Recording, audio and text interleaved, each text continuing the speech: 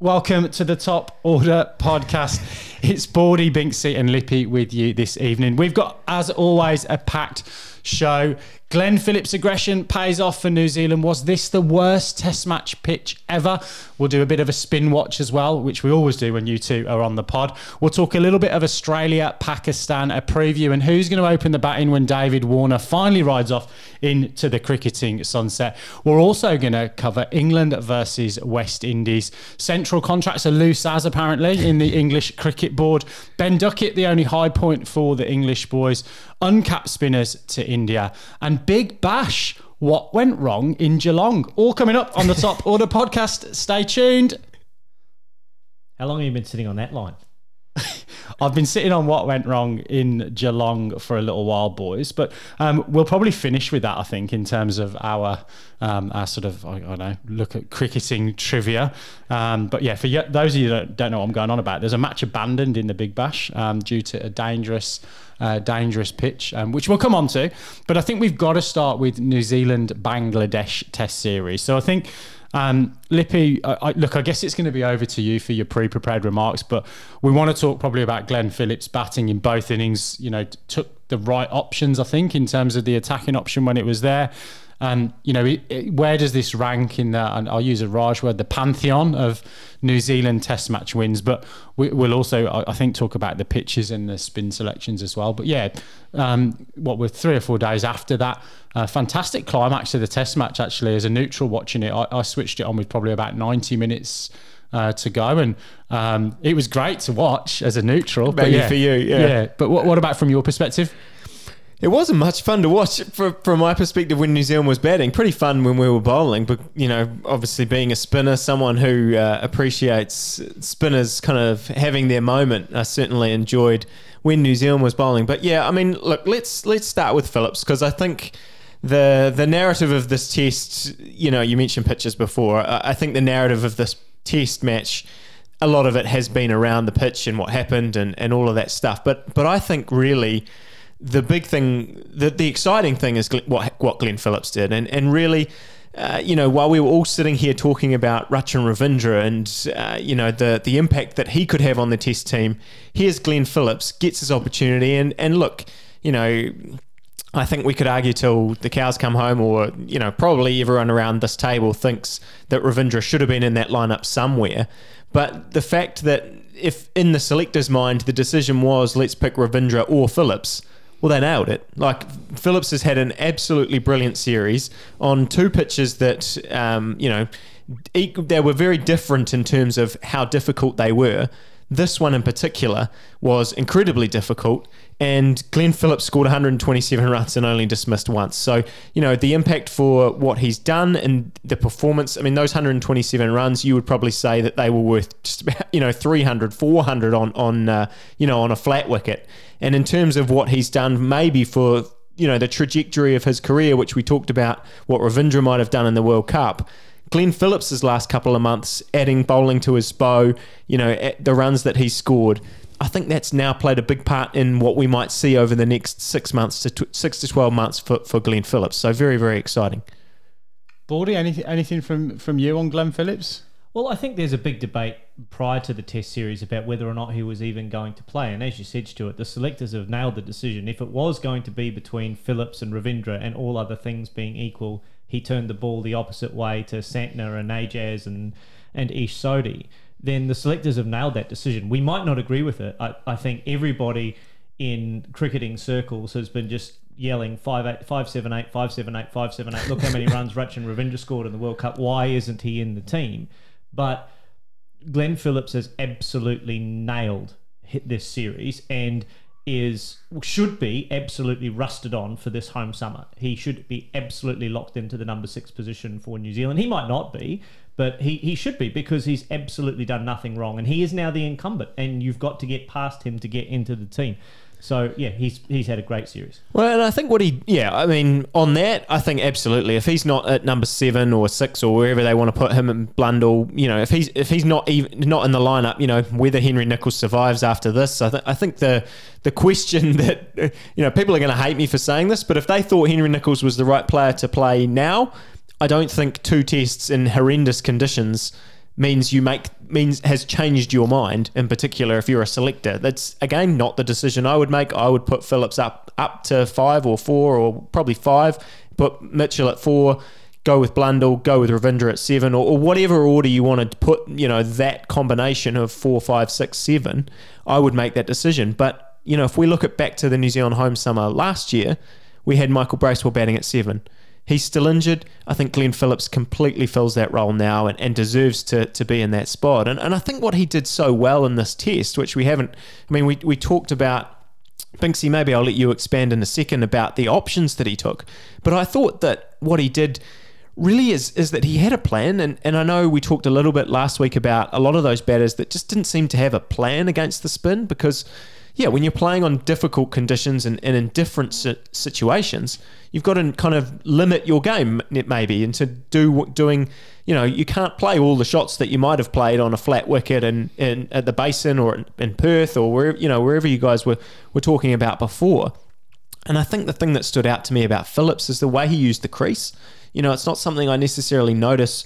I'm not, a big, I don't necessarily notice everything about batters, but he talked actually after the game about how he used the crease or about how he decided, I'm not going to get hit on the pads. He said, I'm going to use my bat, and it looked a bit unconventional at times. Sometimes his pads are out of the way and the ball's spinning and he's, having to jam down on the ball when it didn't bounce. But the way he was able to play it really late, I think actually helped. And in those conditions, you might think actually going back is terrible. But he went, look, my hands are so quick, I can get down and kind of react to the ball. I'm going to get back. But yeah, Binksy, I mean, do you want to talk about the attack side of things? Because you said that was a big part of it for you. Yeah, look, there's a lot to unpack there from both of your comments. I think come back to Raj, who's not on the pod. He always says things are never as good or as bad as they seem. And we're talking about a couple of knocks from a guy that's 3 tests into his career. We're talking about a situation where Michael Bracewell had a fantastic impact on all the formats he was playing for New Zealand. And I think if you go around the world in any other country, his injury, he'd come back into the side because he was the man in possession when he was injured.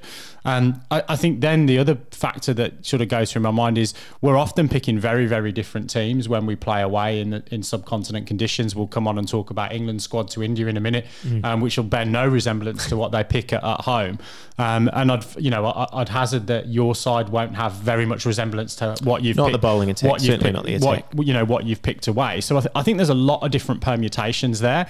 I think I'm worried for Ajaz and kind of where this leaves him when you've got Bracewell, Santner, Phillips, and Ratchin, who can all offer something with the ball from a spin perspective. And if you can get 2 or 3 of those guys into the side, it probably gives you enough of a spinning option that you don't need him.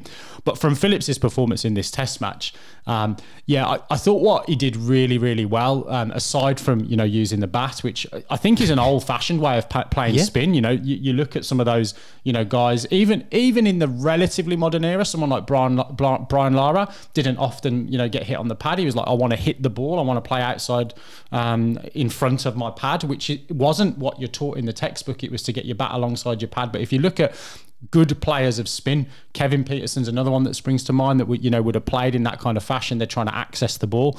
But what he did really, really well, I think, is he waited until the guys got too full to him, and then he trusted his ability from a range hitting, a one-day perspective to go, I'm going to hit this for 6.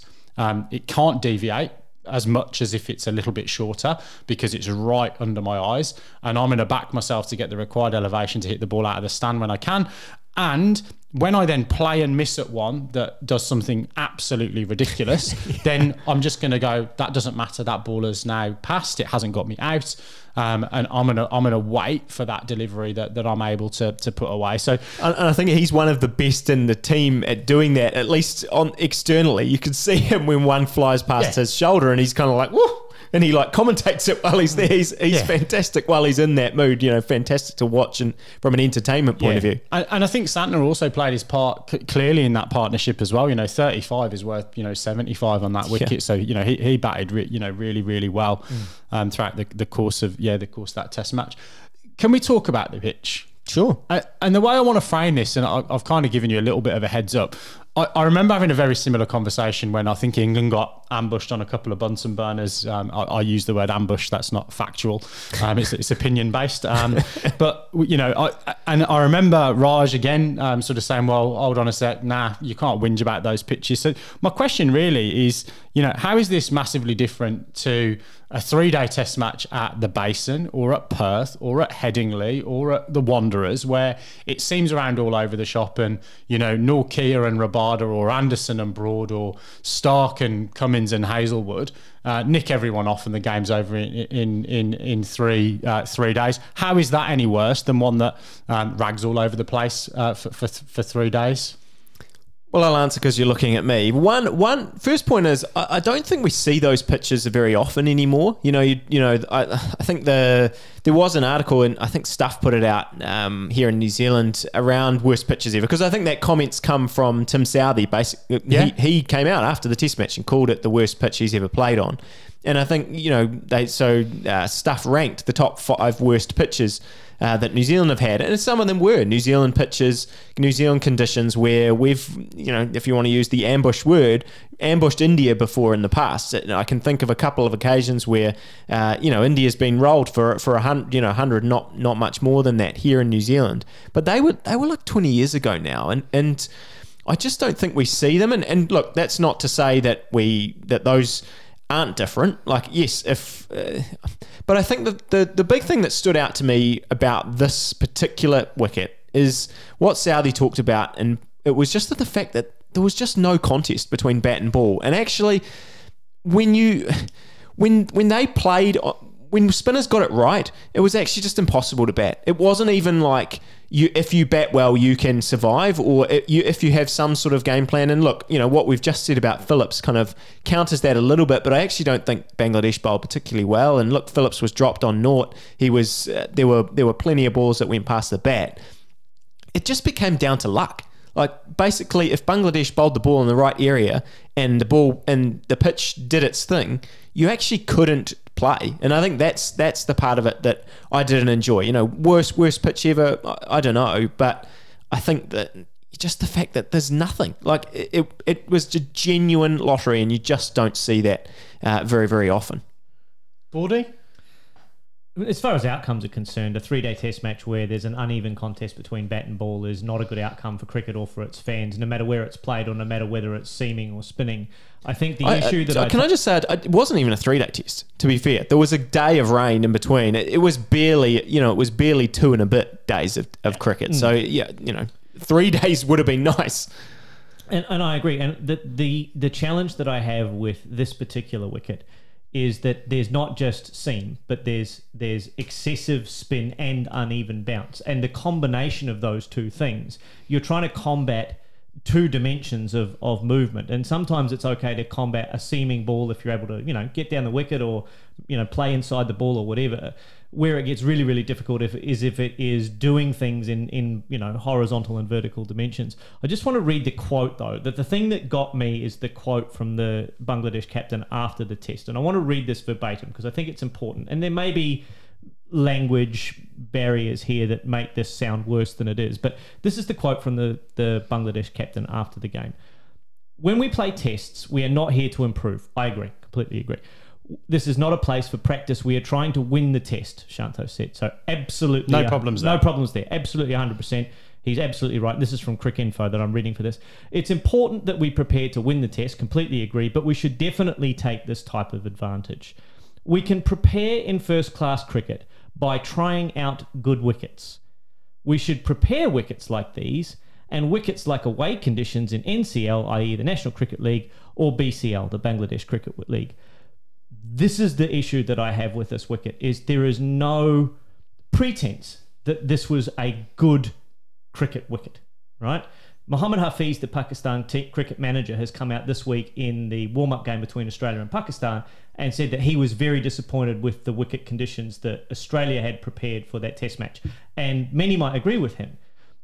The corollary is that the ground was underwater a week in advance of the test match. So there's only so much you can do to prepare a wicket in those kinds of conditions.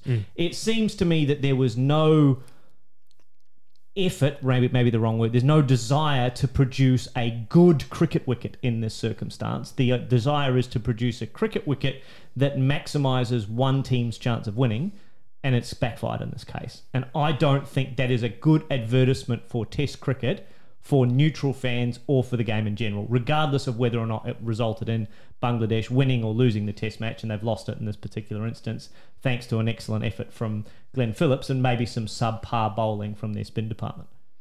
Yeah, look, it's a really interesting one, because I think when you're parochial about it, and I have been in the past when we referred to those two tests in India that England played. We played on a flat deck and won the Test match, and then literally got spun to death completely different. But then I kind of then think back and think about other sports, and you think about football, where you would literally mow the grass differently on your home pitch, so that the ball would stay in the corners if you wanted to play a long ball game and just boot the ball over the top. Or if you had two great wingers, you'd extend the pitch and make it wider. Or if you didn't and your central midfield players were really good, you'd go to the minimum width of football pitch. So I guess for me, there isn't a rule about this, that there is a home conditions component to Test cricket. So we use cricket balls all around the world that are different as well. So it's one of those things. I'm asking the question as to whether it should be something that you have to be able to counter.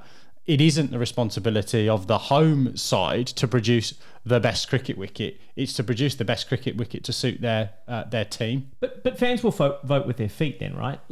And cricket fans should vote with their feet by choosing not to watch games where it doesn't produce an even contest between bat and ball. I mean, Test cricket is struggling enough as it is in the face of the rising popularity of T20. That a game like this does nothing for the betterment of Test cricket for the average casual fan. Right? Now, you can argue that, Australia producing a wicket that seems where we roll Pakistan or whatever, as has happened in the past, or England producing a green seamer for a visiting subcontinent team, is exactly the same thing. But the reality is that there is a more even contest between bat and ball in a lot of those Test matches than there were in this particular instance. I'm not saying that subcontinents teams shouldn't produce spinning pitches. They absolutely can, and I would love to bowl on them. And there is some terrific cricket played on low, slow turning wickets. But when it goes too far, as it has done in this circumstance, it is not a great advertisement for the betterment of Test cricket, and we're going to lose fans as a result, and we're already doing so. Well, and I mean, to pick up on that, if you look back to the first test, I'm a big advocate of the home conditions, and I think in that debate I probably was on the side of yes, India should use that advantage. I think it's great that you go around the world and you play in different conditions, and you've got to counter the conditions that are there, and you've got to come up with new ways to be an excellent batter, and that's how we judge the greats, that they can play in all of those different conditions, and they have home and away. Think about our Hall of Fame. The home and away records is something we looked at for pretty much all the batters that we talked about. But look back at that first test. I think we got a great test match because of the conditions. They were really tough to score at, but 300 was a good score. And it was, if you bowled really, really well, which is what Tijal did in that first test, he was able to get a lot of success. New Zealand spinners weren't able to bowl with the consistency that he was, so the Bangladesh batters were able to counter that and score in lots of different areas. You look back at this test, and it just was it wasn't like, okay, it's favouring Bangladesh because they have better spinners. It was just, it's favouring anyone who bowls on that spot, and nobody can combat some of the balls that were being bowled. And that's the point that Baldy made. It's the point that Tim Southey's been making. Yeah. It turned from this is a challenge to this is luck now. I think the quality of the wicket can sometimes be summed up by the fact that Michael Clarke gets 6 for 9 or Joe Root gets a 5 for Hey. I know. I'm all for a part-timer getting a big bag, but you know what I mean, right? It's when those guys are able to dominate the opposition, it's not brilliant, even if it's great for that particular player. Yeah. Look, I don't think we're gonna. Anyway, I don't think we're gonna come to consensus on this because I think from my perspective, the only reason I turned on and watched the last 90 minutes is because I saw the Slack blowing up and saying this is ridiculous. I was like, I'm gonna tune in and watch the horror show. So I think in terms of your eyeballs on the game, I tuned in specifically to watch something that was ludicrous.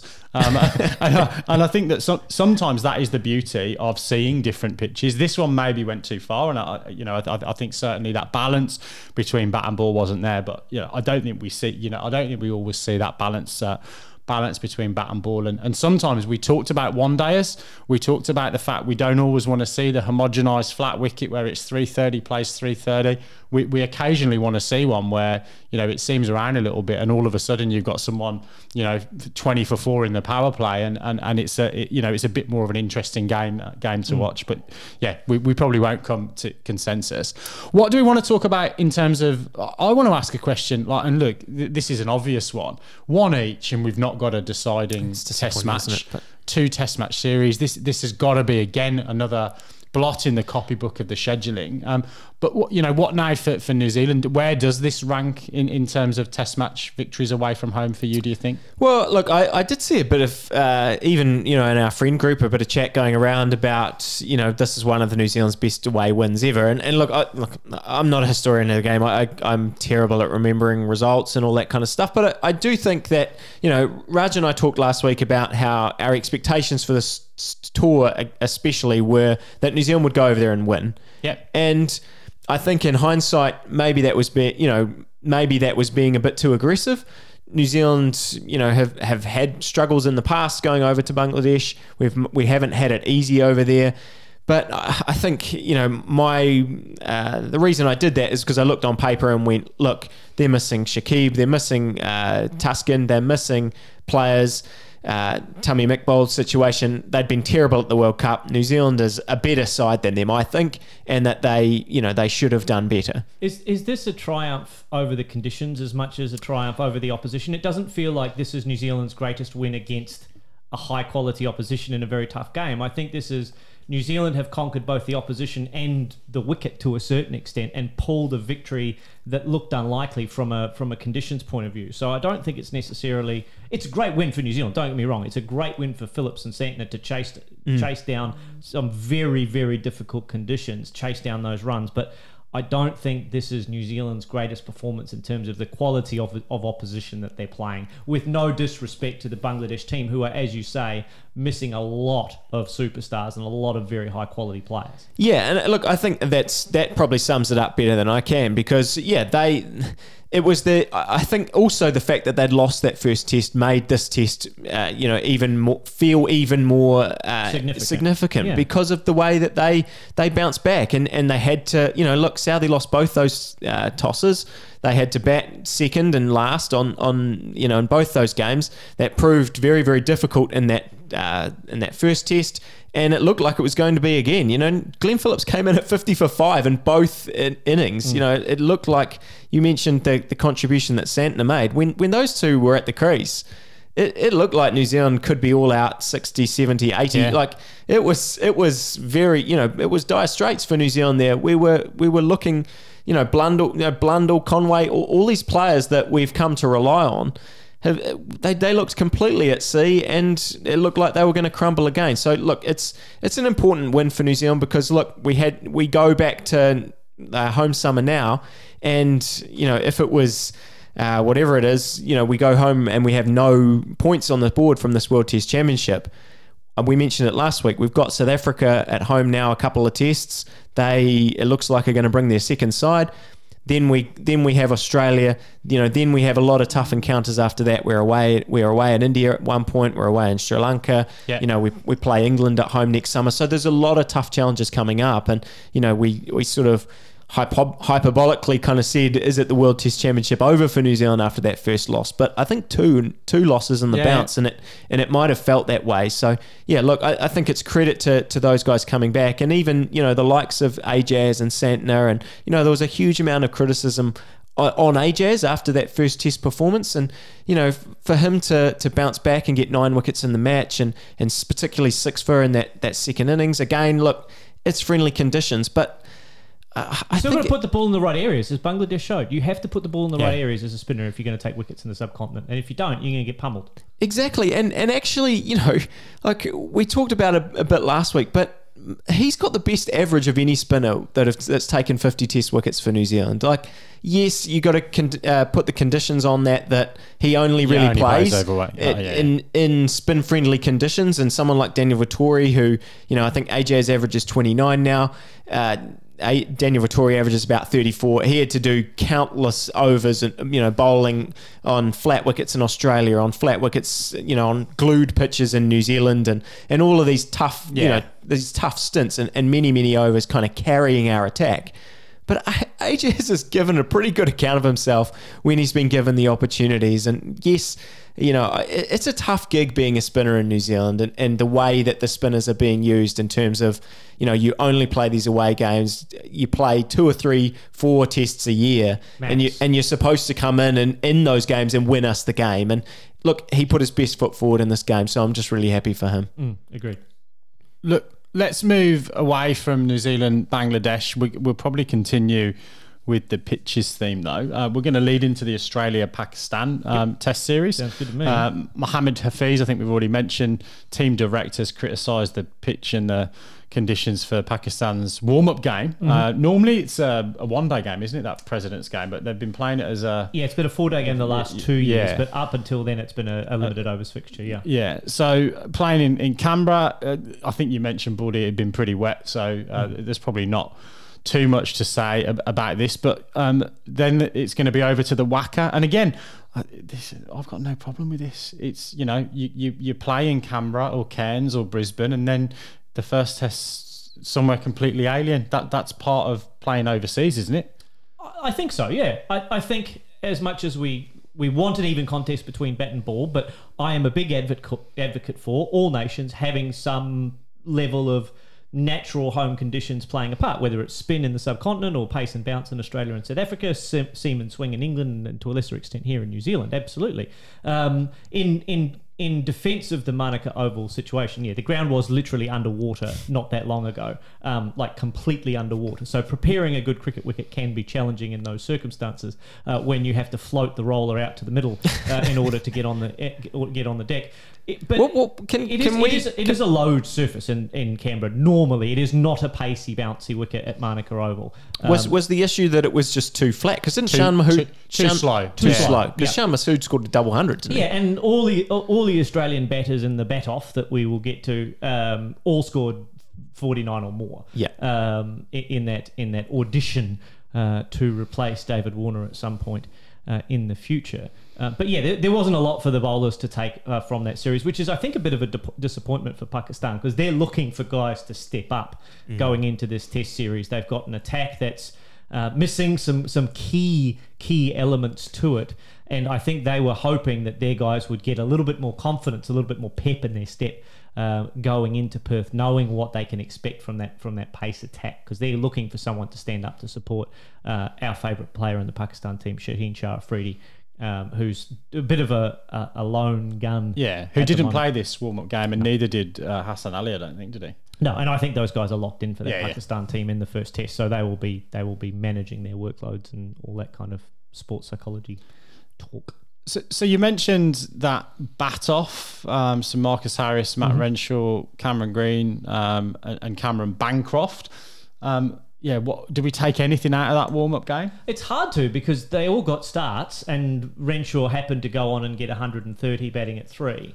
And I think he was not out, was he, at the end of the end of the innings? Cameron Green got some runs, etc. So I don't think we've really learned anything, and unfortunately the selectors probably haven't learned anything either.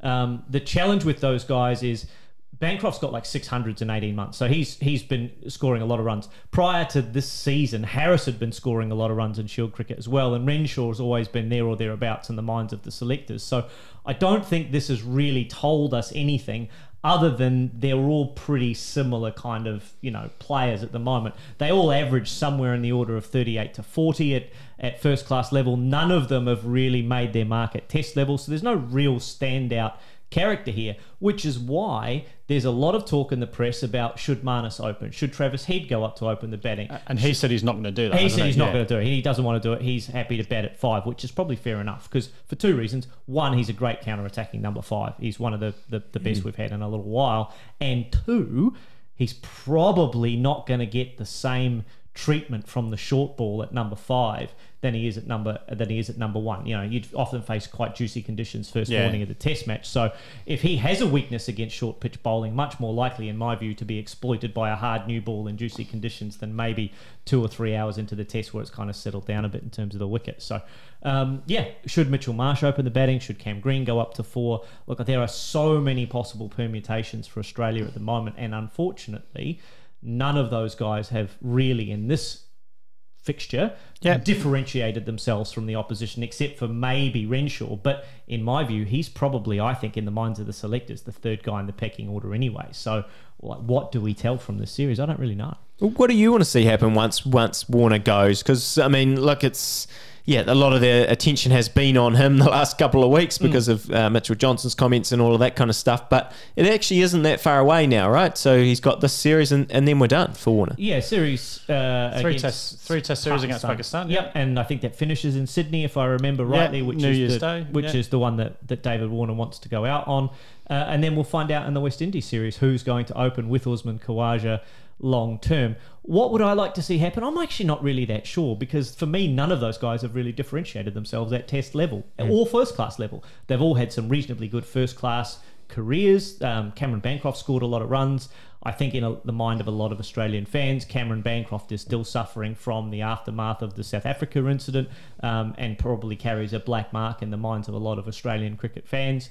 We've tried Marcus Harris at test level a number of times. He hasn't really come off. I don't know that trying Marcus Harris again is the way forward for Australia. We've tried Matt Renshaw a couple of times and he had a really good build-up to the last time he played test cricket and then away and had 2 tests, didn't make any runs and has now fallen back the pecking order. So, look, I don't really know. Someone has a good big bash. Could they put themselves in the window? Absolutely, and that's what the selectors have actually said. They've actually said that white ball runs maybe has some currency. So we might see something completely different. Look, I would like to see, all other things being equal, a healthy Will Pucovski open the batting for Australia because I think he's the long-term answer until one of these guys like Teague Wiley or Chandra Singer or Henry Hunt or there's a new guy from Australia, from New South Wales. No surprise that there's reps on that kid because he wears a blue cap. Bantnos, I think is his name. He's an 18-year-old who's batted at 3, made his Shield debut yesterday. So he's already being anointed as a future opener for Australia after one game in the New South Wales cap, which should be no surprise to any fans of New South Wales cricket. And I wear my Queensland badge very proudly, obviously, having said that. But look, I think it's going to be a stopgap measure for a couple of years, but we really need to find 2 openers, really. Yeah, because Khawaja has got 2-3 years, maybe more. And he's a little bit mercurial, isn't he? He could decide at the end of this series that he's done. Absolutely he could. And he walks to the beat of his own drummer. Yeah. He's been dropped by Australian cricket so many times that I don't think he's got any swan song in his mind. He's probably still thinking I could be dropped after any particular test match. So I don't know which way they'll go, but I would like to see Pucovski be the guy long-term for Australia because he's the only guy who averages 40 plus in Shield cricket. And to me, that should be the benchmark. Absolute minimum. But I mean, Binksy, you can answer this if you want. I mean, we're going to see 3-0 Australia, though, aren't we? Like, is there any scenario where Pakistan can put up a big fight here? I mean, their record in Australia has not been good. If you look at any side that comes to Australia, touring side, they seem to just get demolished. That's sort of part of the summer, I guess. The fixtures, we just know that that's going to happen. Is there any way that they can turn this around? Yeah, I think historically you're probably dead right. You wouldn't the bookmakers give them much of a chance. I think the thing is that you've got to be able to do in Australia is you've got to be able to put 350, 400 on the board. And I do think that these guys have got the capability to do that. So from a batting lineup perspective, they've got a couple of guys, more than a couple of guys, in fact. I think if I look at Imam, if I look at Shan Masood, if I look at Babar Azam, I look at Said Shakil's come onto the scene. I like their top five. I really do. Look really good. Sarfraz, in the second or maybe even third phase of his international career. So they've got, I think, the ability to put 350, 400 on the board. I think where they're going to struggle a little bit is, we alluded to it, who's going to really back up Shin Shah Afridi and potentially Harris Rauf from a bowling perspective. And I just think it looks like Abra maybe is injured as well, actually. He is injured. There's a couple of injuries to their bowling attack. Yeah. So I just think you look at then the quality that's on offer from Australia's bowling attack. That they're going to have, we don't even need to name them. And Nathan Lyon in the hunt for his 500th Test wicket. Yeah. That's four. Sorry. I don't give him much chance. Baldy, you'll probably go the other way. No, I think Australia should win and should win comfortably, but we just don't know what Pakistan team we're going to get, right? Are we going to get the one where Shan Masood stands up and gets a double hundred as he did in Canberra, or are we going to get the one that we got in the World Cup where they were great for 3 or 4 games and then I don't know. It's so hard to prepare against Pakistan because you just don't know what you're going to get, right? And I think it's worth remembering the last time I think they played in Australia, they got within 30 or 40 of chasing down that 400 score at the Gabba on the last day of the test. So they have the ability to score runs in Australia. I'm just not sure that other than Australia's batters having a below par series, like a Smith getting out in weird ways 3 or 4 times, or Marnus having a lean trot, I don't see how they're going to bowl Australia out often enough to get a test victory. But stranger things have happened. Binksy, you wanted to talk a little bit about England. We mentioned the ODI series last week that they had against West Indies. A couple more games happen in that, but you predicted that England would bounce back, but not quite to win the series. That didn't quite pan out that way. But I think you wanted to talk more about what their test side that's been named for India. Yeah, so I think probably just to touch on the ODIs, I still find it really, really bizarre that we're playing an ODI series and then we don't play again any ODI cricket until September. Next year. Well, we can't be this year, unless you've got a flux capacitor handy, Baldy. Not handy. So I think we don't play until September next year. ODIs, you're making me date myself now, but I'm pretty sure that's the case. Didn't quite bounce back, but that final game was a little bit of a stop-start affair under the Duckworth-Lewis. England blown away in the power play by debutant Matthew Ford. Looked really impressive, 3 for 20 odd. And then it took a bit of a bright spot from Ben Duckett to get us out of the poo. And I think that's really the story of that series for England. That they only really had one batter stand up in each game, really. Harry Brook had a decent knock, Josh Butler had a decent knock, and Harry Brook had a decent knock, but we couldn't string together partnerships. And then West Indies, to be fair, I wouldn't say got over the line convincingly. I think England actually fought back pretty well with the ball. Bizarrely, Will Jacks, who couldn't get a bowl early in the series, was the guy that sort of opened the door for an unlikely victory. But they couldn't get over the line. But what's really caught my eye is Jofra Archer's been out there. So our central contracts are loose as.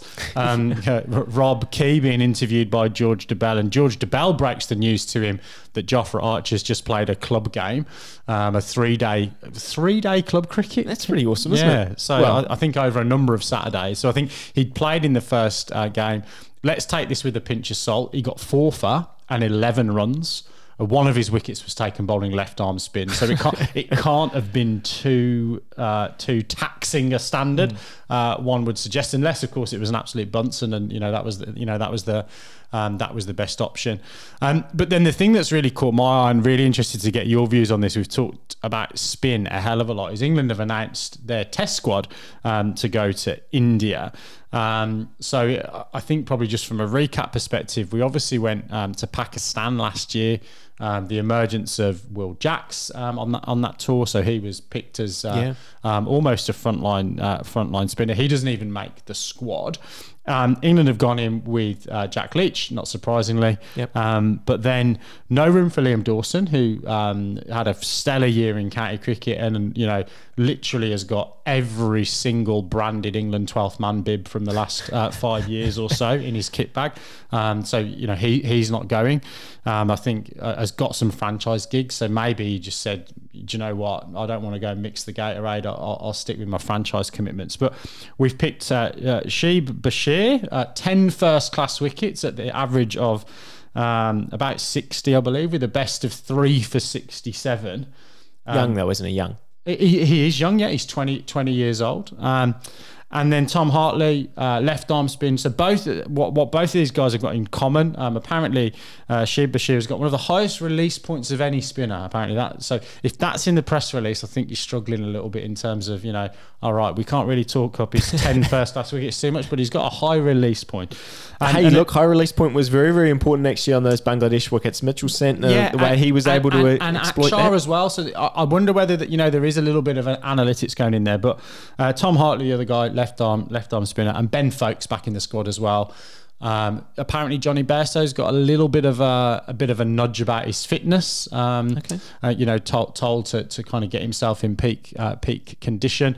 But yeah, I just really want to see Folkes keeping wicket in that side. But with Stokes not able to bowl again, I just wonder how they're going to be able to facilitate that. So it might be another series of disappointment for me. But yeah, keen to get your view on the spinners. Can two guys who have played with all due respect 50 first class wickets between them really go out and actually make an impact in India in a what will probably be at least a 2-man spin attack, if not all three of them playing. Rayan Ahmed's there as well. I mean, what I think was weird about that selection. Look, I don't really have an issue with taking. I mean, essentially, Key said that he's there those guys are there for experience in a way, and Hartley is there to be a Jack Leach replacement if Leach is unavailable. So I don't especially have a huge amount of problems with that. But the Dawson one was weird. I mean, now that you say that there's potentially some franchise stuff,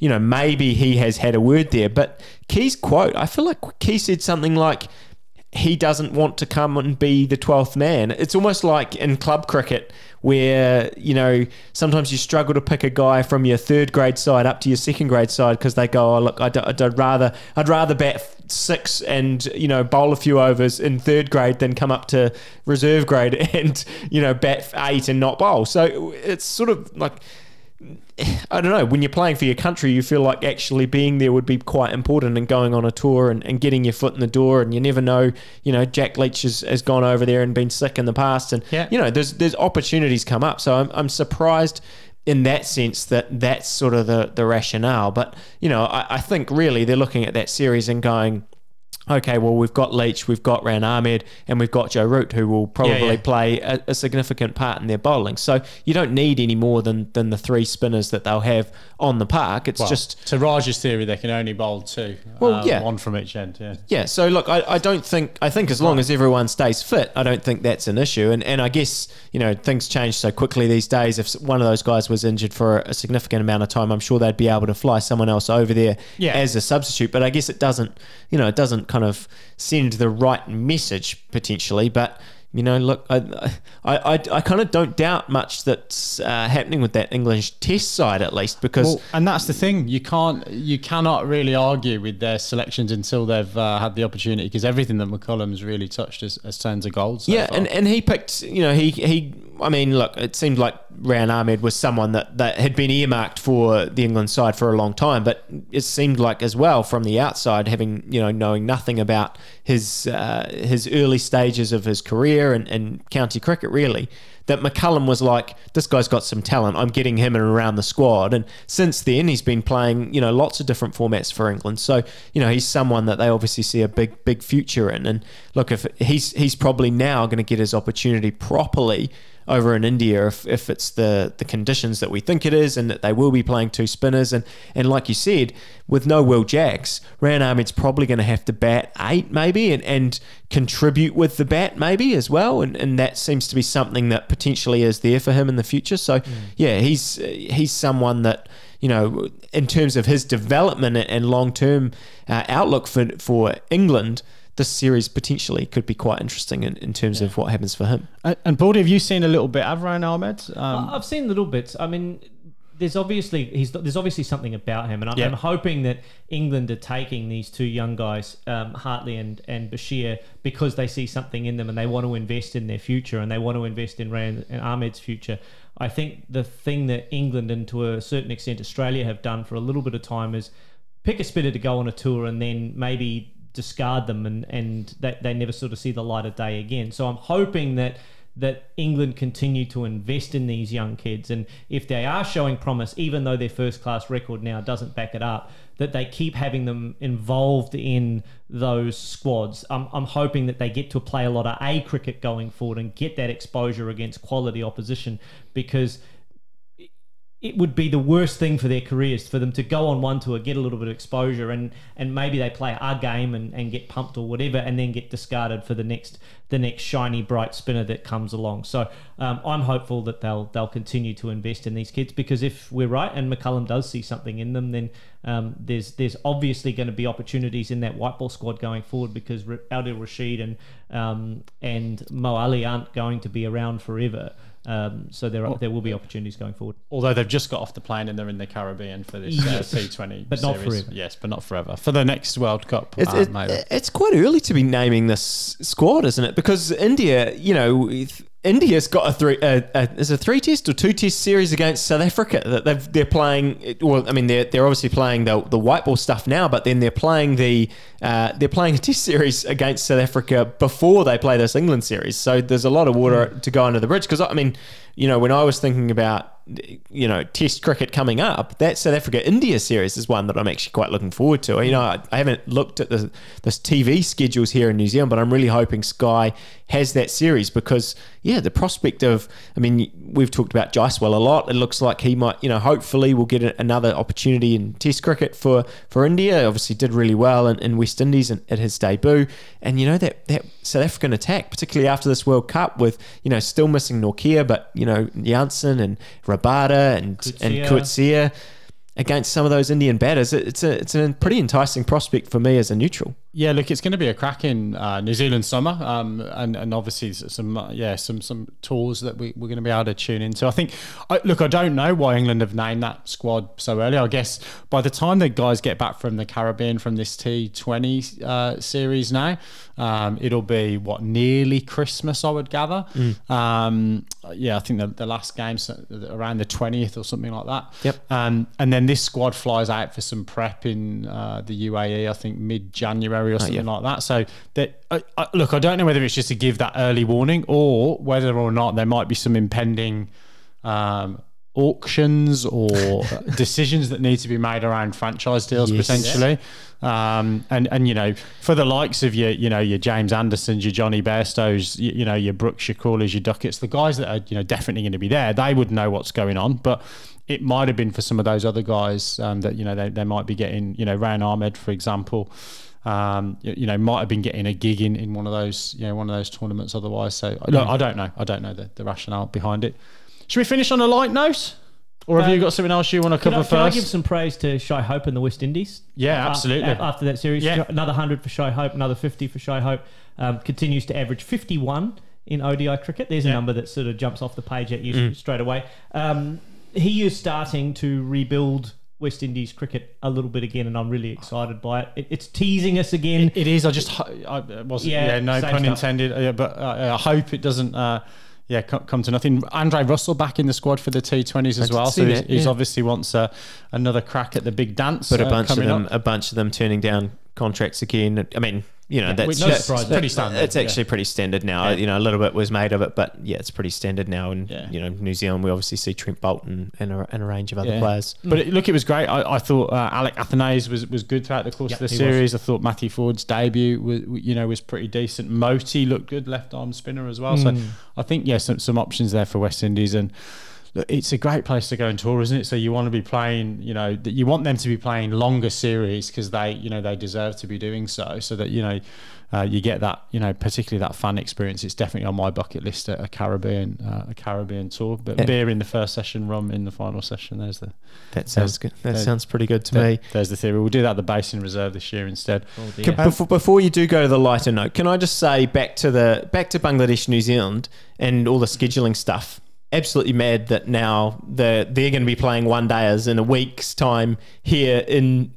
All of them jump on a plane, go to a different country. They're about to play one dayers. New Zealand has picked resting a lot of guys in their squad, which means we get to see a few fresh faces. And Will O'Rourke is one that in particular I'm very much looking forward to. And Adi Ashok as well, who we talked about the other week, didn't we? Not quite ready for international cricket, but he's got his gig. Well, no, look, I mean, he's obviously played a T20 for New Zealand. He's certainly someone in the mix, and I think that's what we see now, isn't it? That people get introduced through these white ball. I think he'll probably get I think if New Zealand does this well, he'll probably get the Rian Ahmed treatment. He'll start to be introduced into these white ball series where there's opportunities, and hopefully his cricket will develop. But look, on Addy, again, I just think a couple of years, learning his craft. It's spin bowling's a tough gig, especially leg spin bowling. So, he's a young player. If he can learn his craft and improve his cricket, he has real potential to be a big player for New Zealand. But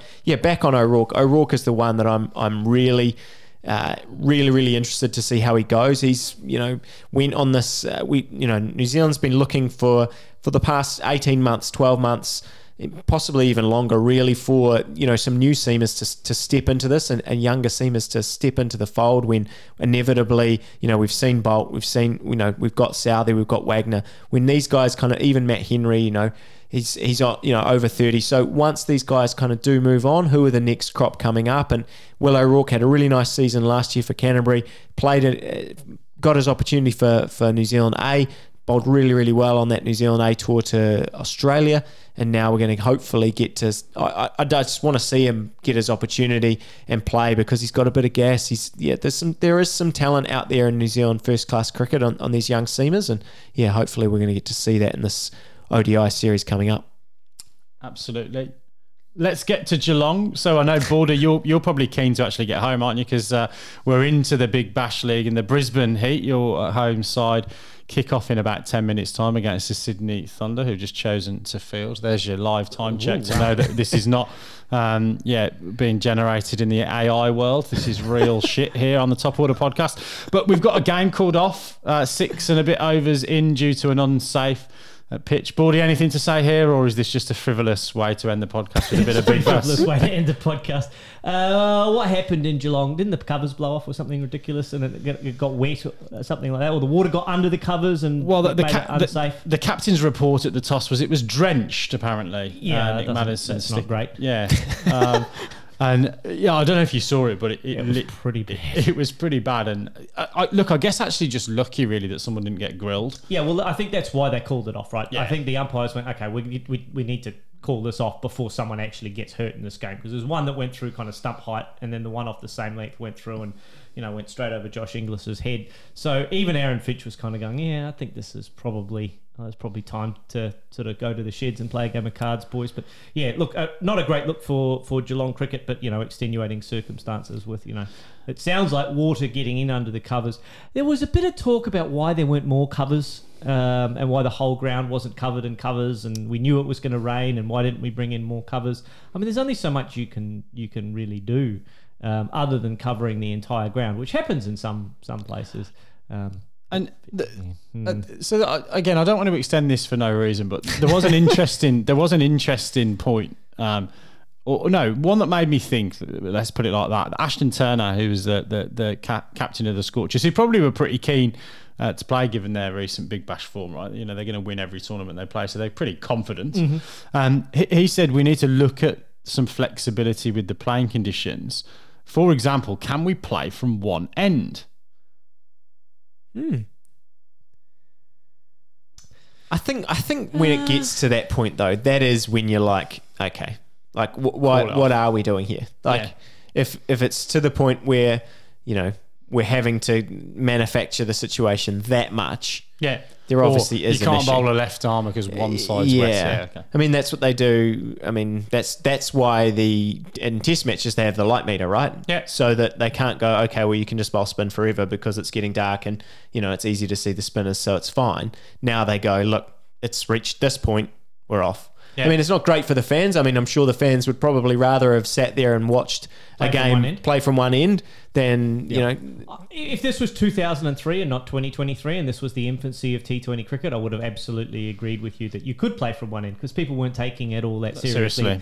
Cricket didn't take itself that seriously, but now we do, and it's $1 billion industry, and I think you probably a bit dicey to play from one end. And I guess partly maybe the reason this is coming up is, Geelong's not going to see too many fixtures, are they? True. So if this was at the MCG, there probably wouldn't have been the same conversation. Mm-hmm. But then that leans into, if you are going to take the game on the road to some more regional centres, then they've got to have the facilities to make sure they can get the game on. Yeah, and I think this was a bit of a one-off. Like, this is unfortunately a one-off. Absolutely, absolutely. And certainly, thoughts with those in Australia that might be just about to go through some rough weather as well. So cyclone just about to hit, I believe, the eastern seaboard. So, fingers crossed. Not too much disruption, not only to cricket, but also to livelihoods and lives and whatnot. That eastern seaboard of Australia.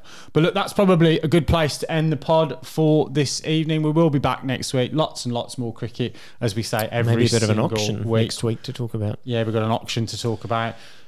We've got some previews that will be, massively wrong and all that kind of jazz. And it's the Christmas episode of the Top Order podcast. The Cricketmas episode. Exactly. Yeah, absolutely. So, driving home for Christmas. There exactly. What are we grateful for? All that kind of stuff. What costumes did we wear? What candy did we get?